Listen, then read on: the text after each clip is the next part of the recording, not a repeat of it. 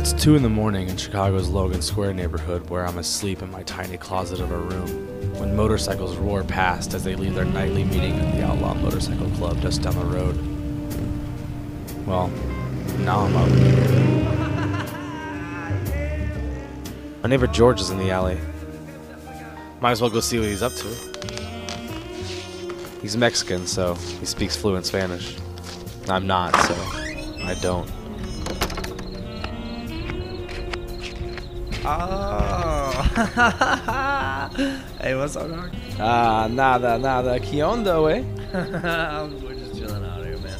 Cool. I thought I heard you guys out here. Hey, where's Tom? Está durmiendo. Se está durmiendo.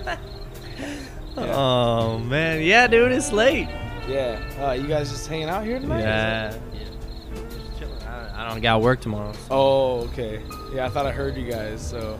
Man. At this point, I've used the extent of all my Spanish knowledge, and Yeah. I found out what was going on back here in the alley. What's going on? Maybe Not much, really. you know, I'm pretty tired. Still pretty tired, so I better make my way back inside. Oh, okay, cool. Well, you guys have a good night. Buenas noches. All right, dog. We'll see you later, man. As I come through the back door, I'm forced to go through the kitchen. Might as well stop by the fridge.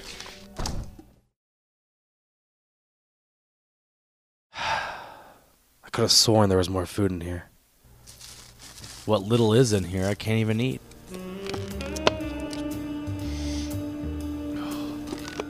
Bummer. Now I'm kind of depressed. I guess I should probably get back to bed. As I pass by the bathroom, I catch my reflection in the mirror.